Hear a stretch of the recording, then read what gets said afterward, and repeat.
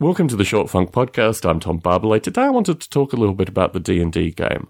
I think I've run three of these games now, and we're now moving to a bi-weekly cadence, which has seemed to be demanded by the players of this particular game.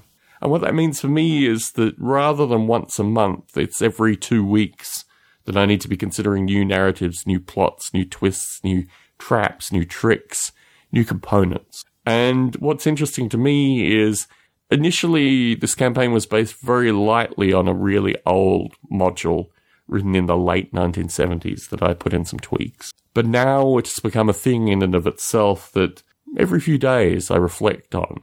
I have a huge, well, when I say a huge number, let me think about how many in total.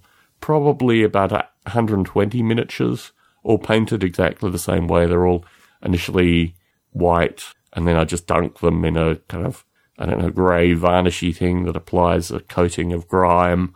It kind of gets deeper in the crevices and then flows over the high points. So the miniatures that I'm using are very uniform for the game. And I also, having watched The Dwarvenaut, which is on Netflix and a variety of other places, Hulu, and I think you can buy it on iTunes. This is about a fellow who masterminds primarily dungeon, but also township and various other kind of plaster, except it's not plaster, it's some kind of polymer cast or something like that he makes this dungeon material out of. So I bought 2 sets of those, painted them up. I'm using that in the campaign as well as a means of addition. But the addition of the miniatures is actually really fascinating because I've tried to illustrate through these Short Funk recordings periodically that I'm actually probably a bit of a hoarder, maybe a closet collector of these things. And I backed various Kickstarters associated with making, I don't know what they were, halfling maybe, some gnomes, some dwarves. So I've got a bunch of miniatures that I'm just discovering and then immediately painting up and putting into the game. So I can utilize these things in something like once a miniature has been used, actively used, it gains a different kind of value. I have some miniatures that my painter friend, former Facebook friend, Fred Reed, painted for me, and he actually played a game with them, Games Day 2004. These miniatures have a different place in my collection than the standard pristine miniatures that he painted up for me. These have seen combat. They have a slightly different reality to them. So wherever possible, I'm injecting the miniatures that I can get in this D&D adventure, so they become part of the roster of miniatures that are used in this game. And increasingly, the game is getting more complicated. There are more people getting involved. Word has spread within the hallowed halls of Netflix that there is a game of Dungeons & Dragons 5th edition going round. And a number of the participants are coming from other teams, even outside Netflix. It's becoming a thing in and of itself. Really, for me, a thing of beauty.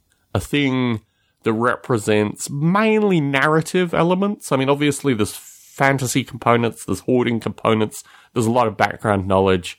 But really, it's about casting a narrative, creating an adventure, a story, a plot, twists and turns that people will take, various components that the adventurers need to work their way through. This is what I'm finding very interesting associated with this particular game. And the players are very receptive to this. They're very interested in the narrative. They want more, as we are moving now to a bi-weekly cadence. And in this light, my anticipation is that this D&D game could go on for years, potentially. I don't know what will happen in terms of the number of people that are being added to the roster periodically. I have talked to people, perhaps, about dividing the group in half. But for now, everyone who is there wants to be there in the format that it is in currently.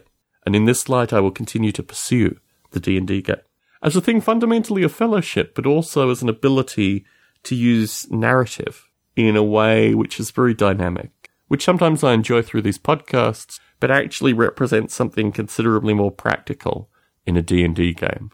Tom Barbalet in San Jose, signing out.